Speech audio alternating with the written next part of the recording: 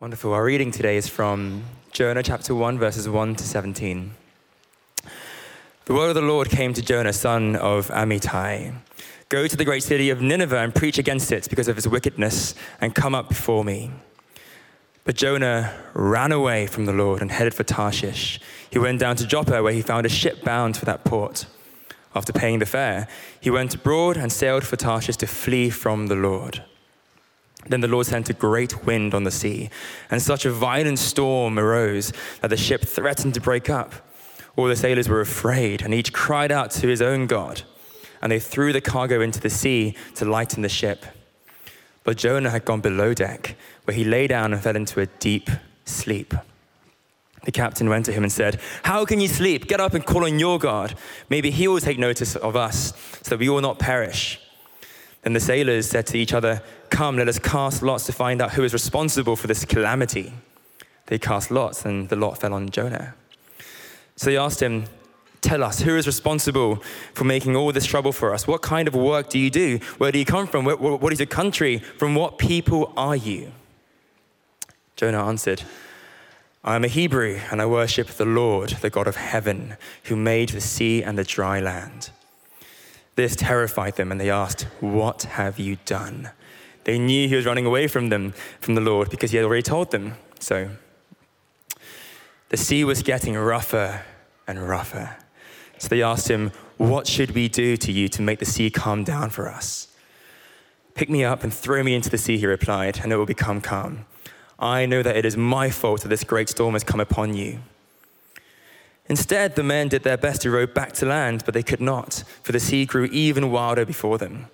Then they cried out to the Lord, "Please, Lord, don't let us die for taking this man's life. Do not hold us accountable for killing an innocent man, for you, Lord, have done as you pleased." Then they took Jonah and threw him overboard, and the raging sea grew calm. At this, the men greatly feared the Lord, and they offered a sacrifice to the Lord and made vows to him. This is the word of the Lord.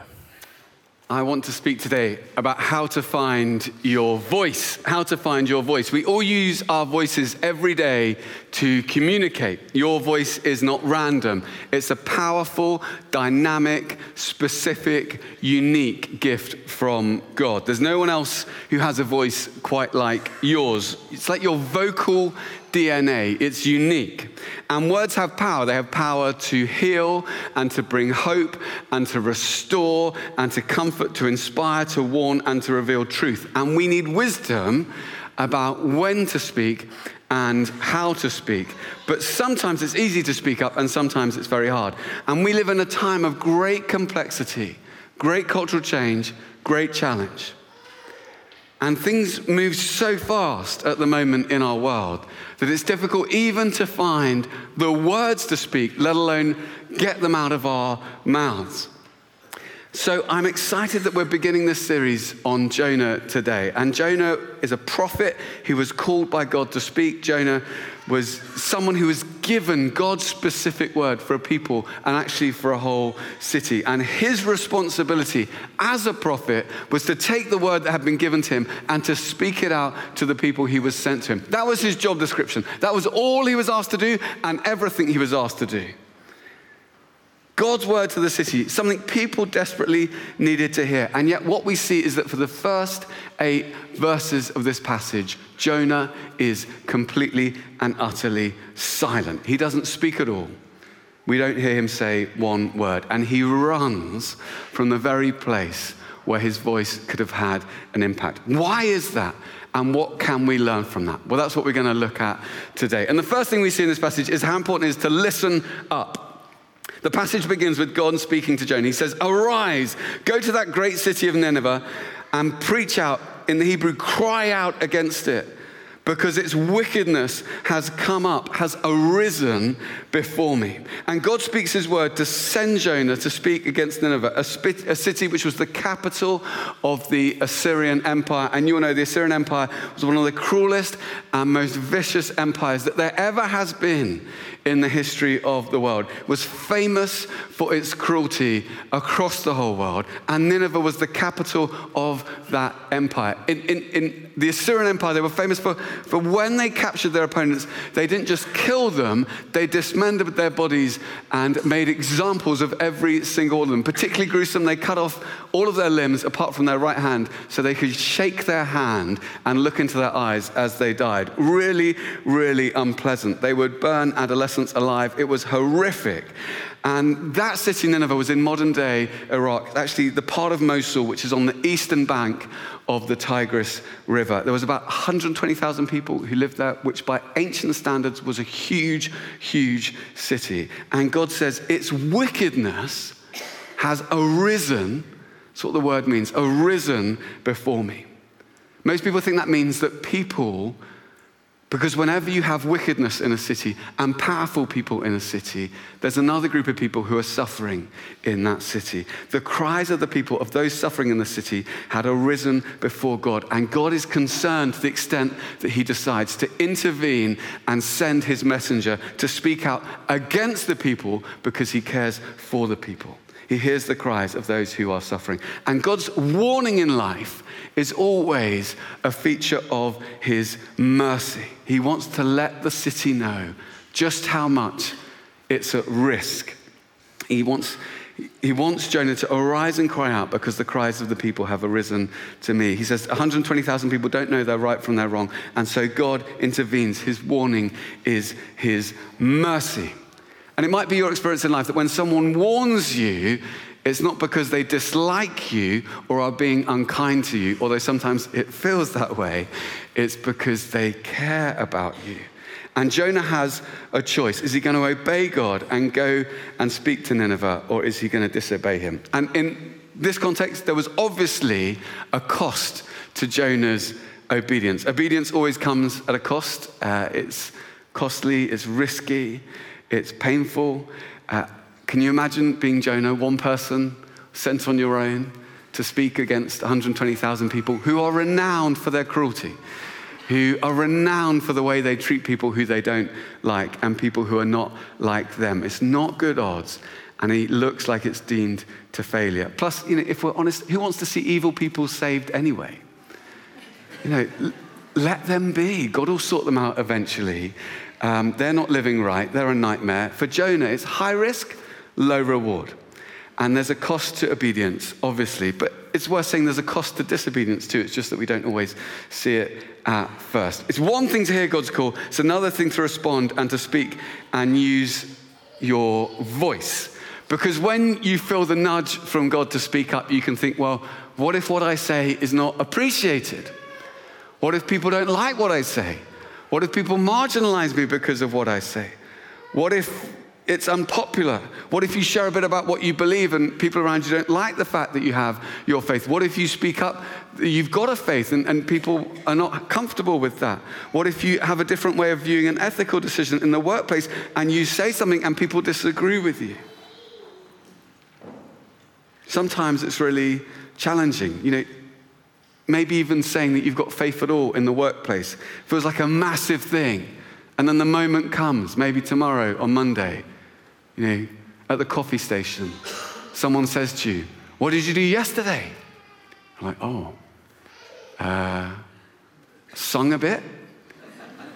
What? I decided to go singing. What? Where did you sing? I just thought I'd go and sing with some people. Why did you do that? It's good for your health. It kind of exercises your lungs. You feel better. It's good communal activity.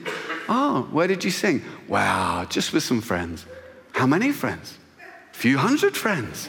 You went singing yesterday with a few hundred friends. Yeah. Why? Well, I'm just exploring things at the moment. Life's complex, just looking for, what? Tell me more. Suddenly you're before you know it, you're kind of painting yourself into a little corner of the coffee room trying to explain your faith. I used to lead a football outreach project in Tower Hamlets in East London and helped to lead it. And we would run training on Saturdays throughout the year.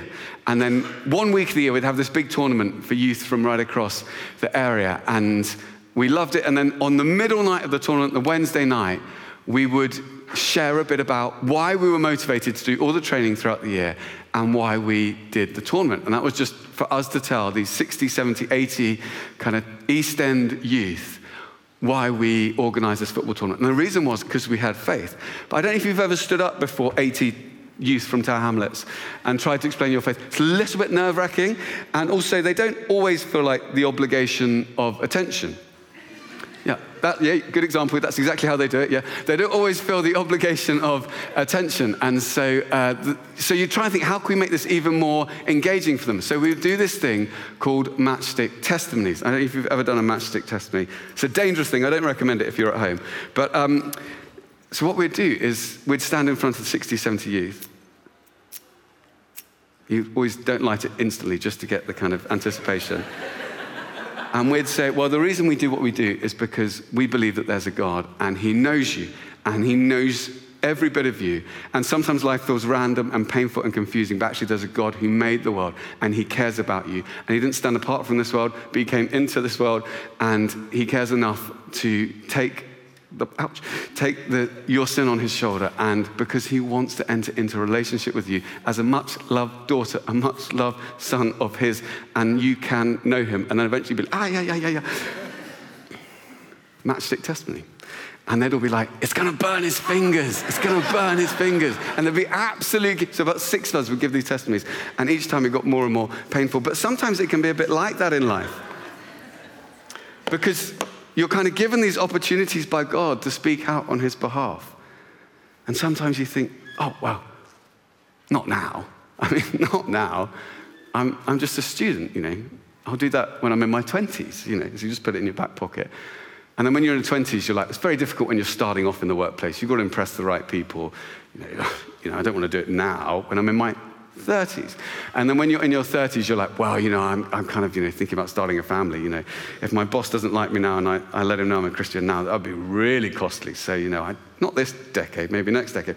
And then when you're in your 40s, you're like, well, now I'm in a leadership position. I don't want to impose my faith on the people in my team. So, I kind of can't really talk about my faith publicly here. And then when you're in your 50s, you're like, well, this is probably the time. But what was it I was going to say? I can't quite remember. And these opportunities come along, and sometimes we just bury them in our back pocket. Sometimes we're like, oh no, I'm ready. I still remember being at a dinner party, and there was a guy who was sitting opposite me who was like, I'm interested in exploring spirituality. I think I might explore Buddhism. I think that, do you think I should do that? I said, maybe. I was a Christian. I was like, why don't you come on up? I didn't say it. I was like, well, maybe I should say something. Maybe it's not my right moment. It's a dinner party. Might feel a bit awkward. Don't want to crash against him. Don't want him to think I'm judging Buddhism. But he's not actually a Buddhist. He hasn't even explored it yet. But I was kind of running all these things through my mind. Before I know it, like, the conversation goes somewhere else. I'm like, oh, I missed the moment.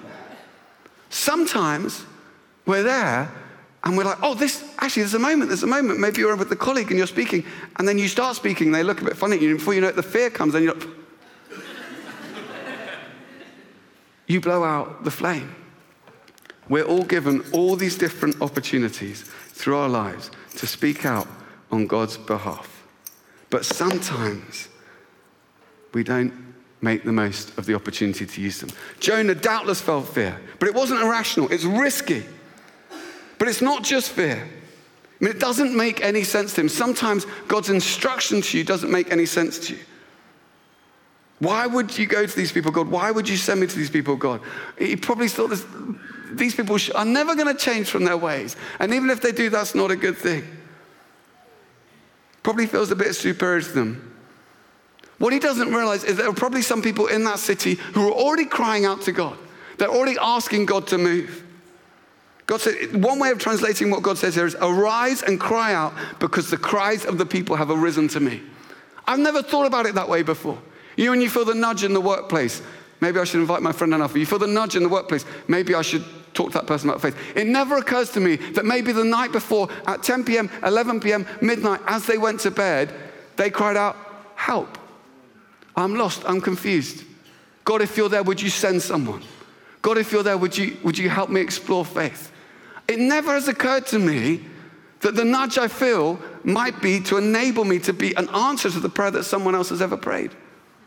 Never occurred to me when I've been at a boardroom table, we've been talking about an ethical issue, and I'm thinking, well, there's a framework for this in the Bible. Maybe I should kind of, use my experience in that context to help provide a framework for this ethical issue we're dealing with at work. Never occurred to me that someone else around the table might be saying, we need wisdom.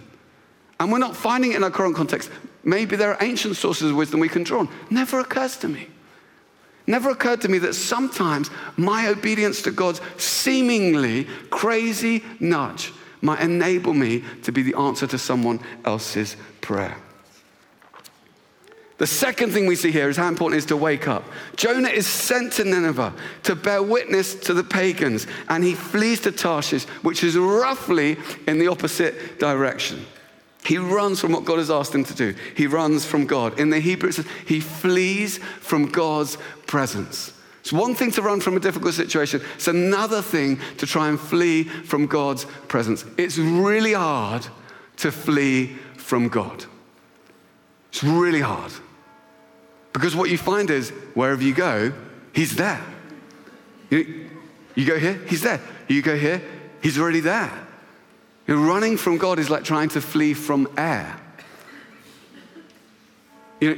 Wherever you go, it's there, and sooner or later, you're going to have to take a breath.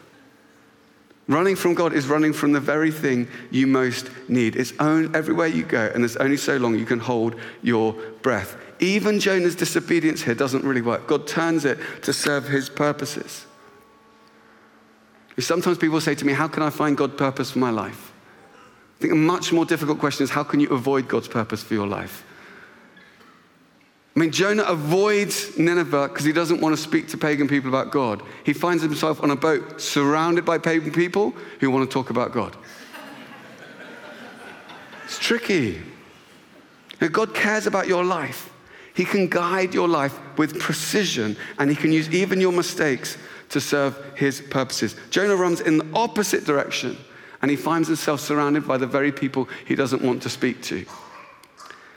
I was once in a restaurant with a friend of mine who was an atheist, and just during the meal, I just felt like I had a picture for him. It's a slightly random picture, and we had never talked about things like that, but I thought I had to be obedient, so it sounded a bit crazy. So I said, look, I just feel I've got this picture for you. His eyes went wide, and he said, that resonates exactly with me. I said, oh, well, that's encouraging. He said, can I become a Christian? And I said, what, now? And he was like, yeah. And I was like, what, in the restaurant? And he was like, why not? And I said, I don't know, but he said, well, where's better, inside or outside? I said, I don't know. He said, Steve, this is your thing. Help me. Where should we pray? And I was like, maybe outside. So we went outside this restaurant, and we're outside on the pavement, and we did a little prayer. And actually, as it happened, he became a Christian, but we were living in different cities. And I tried to get him plugged into a church. He started reading the Bible. I tried to get him a mentor, all these kind of things. But it felt like there was only so much we could do because we were quite far away from each other. And about 2 months later, he was finding it really hard. And on a Saturday night, he sent me an email to say, look, I'm finding this too hard, Stephen. I think I'm going to give up on this whole faith thing. Now, I was staying in another part of the country with friends that weekend. And he was staying in another part of the country with friends that weekend. And because I was staying with friends, I didn't have access to my emails. It was a time when you couldn't get emails on your phone. It's a much simpler age. And so I didn't know he'd sent this email. And on the Sunday, I was driving back to my city, and he was driving back to his city. And I was driving across the country, and on the motorway, I got to just outside Milton Keynes, and I thought, I'm desperate for loot, I've got to stop. So I went into Milton Keynes, couldn't find a loot anywhere, eventually parked outside some massive shopping centre, went inside, couldn't find a loot, walked. Eventually, at the back of the shopping centre, I found a loot, and the relief, I tell you. And I walked out of the loo, and to my astonishment, I bumped straight into my friend.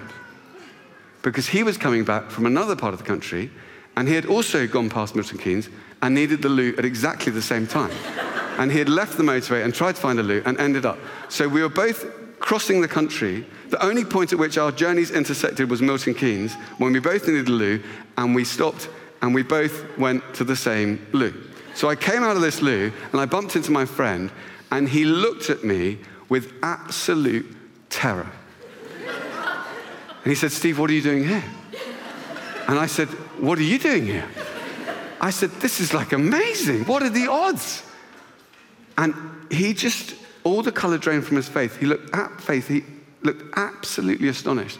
He said, Steve, I can't believe you. I said, I can't believe you. I said, this must be like 1,000,000 to 1. He was like this. I said, it's almost like God wanted us to bump into each other. He was like, anyway, we had this little chat, and I got in the car, drove home, fired up my email, and there were 2 emails from him. One from the night before. Steve, I don't think I can continue with my faith. And then another one, which is private, but it started with, until my dying day, I will never be able to explain how we bumped into each other outside a loo in Milton Keynes. I can explain it. It's really hard to run from God, because wherever you go, he's there. What does the psalmist say? If I go up to the heavens, you're there. If I make my bed in the depths of the sea, you're there. If I go to Milton Keynes, you're there. He's there. You can't run from God's presence. He'll find you anywhere. And he knows how to get your attention. The most common word in this passage is the sea. And you'll know in ancient literature, the sea is like the archetype for all that is beyond human control. It represents all the areas in our lives which we don't have control over. And sometimes God uses events outside our control to get our attention. Sometimes God uses events outside our control to remind us that we are never really in control, though we like to feel we are. Sometimes storms are random. Sometimes they are God's wake-up call. And here God sends a storm. He sends a wind to cause a mighty storm. He intervenes. Why? Because God is too holy and too loving to just leave Jonah to his own devices, to allow him to remain as he is or to abandon him. He wants to intervene in his life and draw him back to God and turn him back to the right path. Sometimes the storms you face are God's way of getting you to seek his face. And when this storm comes, everyone is terrified. All the people start crying out, each to their own God, afraid. And Jonah knows what's going on, and he hides and he sleeps. It's fascinating. Jonah is called to speak to a city of 120,000 people. He's called to be part of God's saving plan for the redemption of an entire empire. And where is he?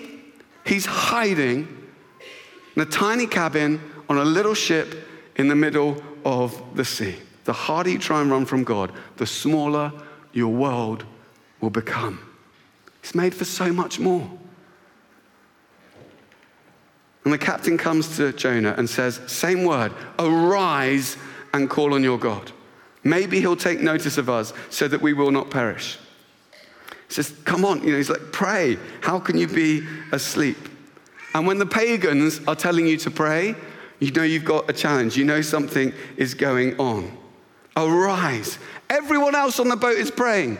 They're all crying out with desperation to their idols and their gods. So what's desperation? Well, God can use desperation. People say, oh yeah, well, God wants desire. He doesn't just want desperation. God can start with this desperation. You cry out desperately to him at 2 a.m., that's fine. He'll supply the desire later. But often God intervenes when people cry out to him in desperation for him to move in their lives, in their workplaces, in their homes, in their families, in their cities. It's the captain who says, look, get up, wake up. Sleep is a gift from God, but there are times when we have to wake up. Sometimes we feel a bit sleepy. Life's been a bit challenging. Maybe we've got hurt by something. Life's been a bit complex. We've got a bit disappointed. We started to soft pedal. But this is a moment. Church, this is a moment when God is moving powerfully in our community, in our city. And we've got to wake up and respond to that. Just the stories we just heard. It's powerful what is happening.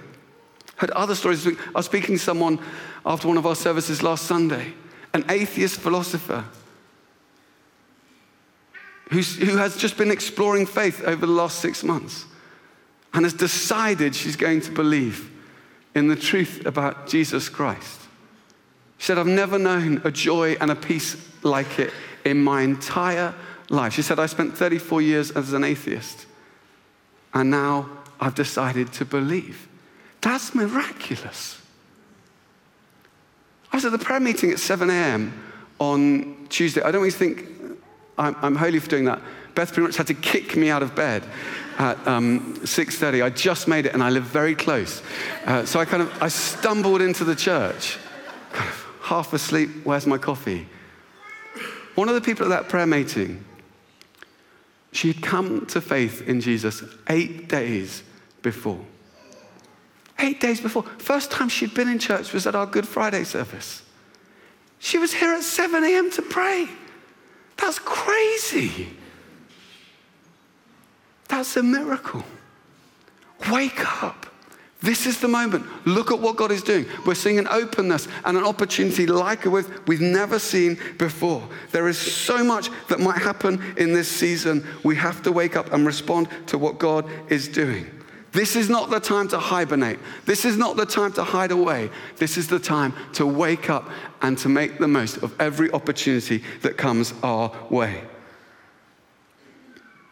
Wake up. But then we also want to step up. The crew cast lots for who is responsible, and the lot falls to Jonah. They say, what do you do? Where are you from? And Jonah speaks for the first time. He tells them he's running from God, and he says, I am a Hebrew. I worship the Lord, the God of heaven, who made the sea and the dry land. It's like, uh-oh, made the sea and the dry land. And then they are absolutely terrified. What shall we do? And Jonah says, pick me up and throw me into the sea.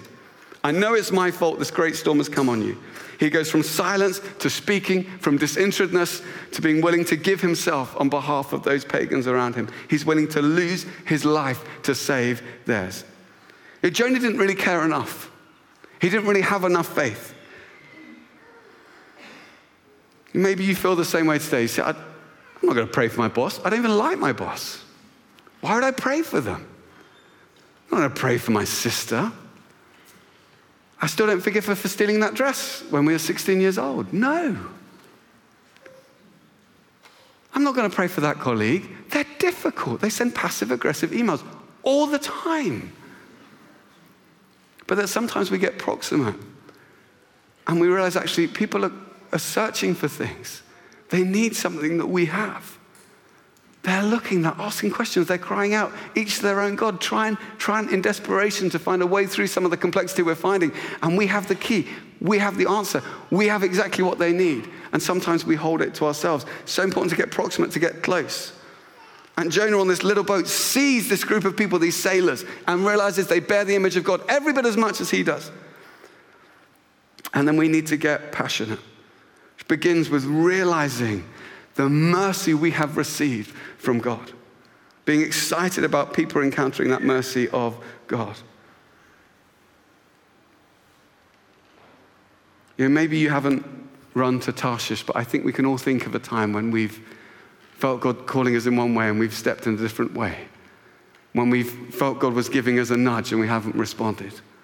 When we've turned away from God and distanced ourselves or not done something he's asked us to do. I want to say to you today, it's not too late. It's not too late. Jonah says, throw me into the sea. The sailors ignore his request. Jonah is willing to wash his hands of them, the pagans, Nineveh, but they're not willing to wash their hands of him. And they both do their best to row the boat to land. And then they cry out to the Lord, please, Lord, do not let us die for taking this man's life. Do not hold us accountable, for you, Lord, have done as you pleased. The whole boat is crying out to the Lord. Real prayers of desperation. And they throw Jonah into the sea, and the sea goes calm. And at this, the men greatly feared the Lord. They offered a sacrifice to the Lord, and they made vows to him. Jonah disobeyed. Jonah ignored. Jonah didn't care. Jonah rejected God's instruction. And yet God's mercy is such that even at the point of his great disobedience to God, God is able to accomplish his purposes in Jonah's life because his calling and promises are irrevocable. They're unbreakable. Everyone in proximity to Jonah ends up worshiping the Lord. Jonah got there grudgingly, miserably, didn't really want to be doing it, half-hearted, reluctantly flops over the side of the boat. And God was able to use it as a foretaste of how he would bring salvation to many, many people. Don't underestimate the power, the significance, the impact of one small act of obedience in your life. It's like compound returns. Don't underestimate how God could use one yes from you this week to weave into his salvation purposes for our city and our nation. Don't think that just because you've messed up before or you haven't got it right before, God can't weave that into his salvation purposes in a way that would absolutely and completely astonish you. You might have lost your voice. You might feel like you've betrayed your conscience. You might feel that you've stepped away. You might feel like you've missed the opportunity. You might feel your voice doesn't have any significance anyway. It's not too late.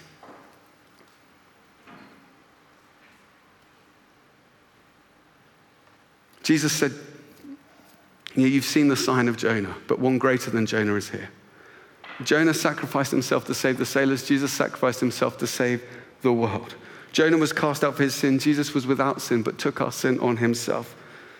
Jonah only came near death, but Jesus passed through death and into eternal life. Jonah went outside the city, happy to see it destroyed. Jesus went outside the city to ensure that it was saved. And he hasn't given up on you or me or this city. Jesus came to seek and save the lost. And he's just as passionate, just as powerful, just as present, just as strong, just as committed, cares just as much. Think what might happen as we pray to him this week. Lord, would you take my voice, my vocal cords, my speech? Would you anoint it for your purposes wherever you have placed me, that I might speak words that bring glory to your name and hope to the people around me. In Jesus' name, amen.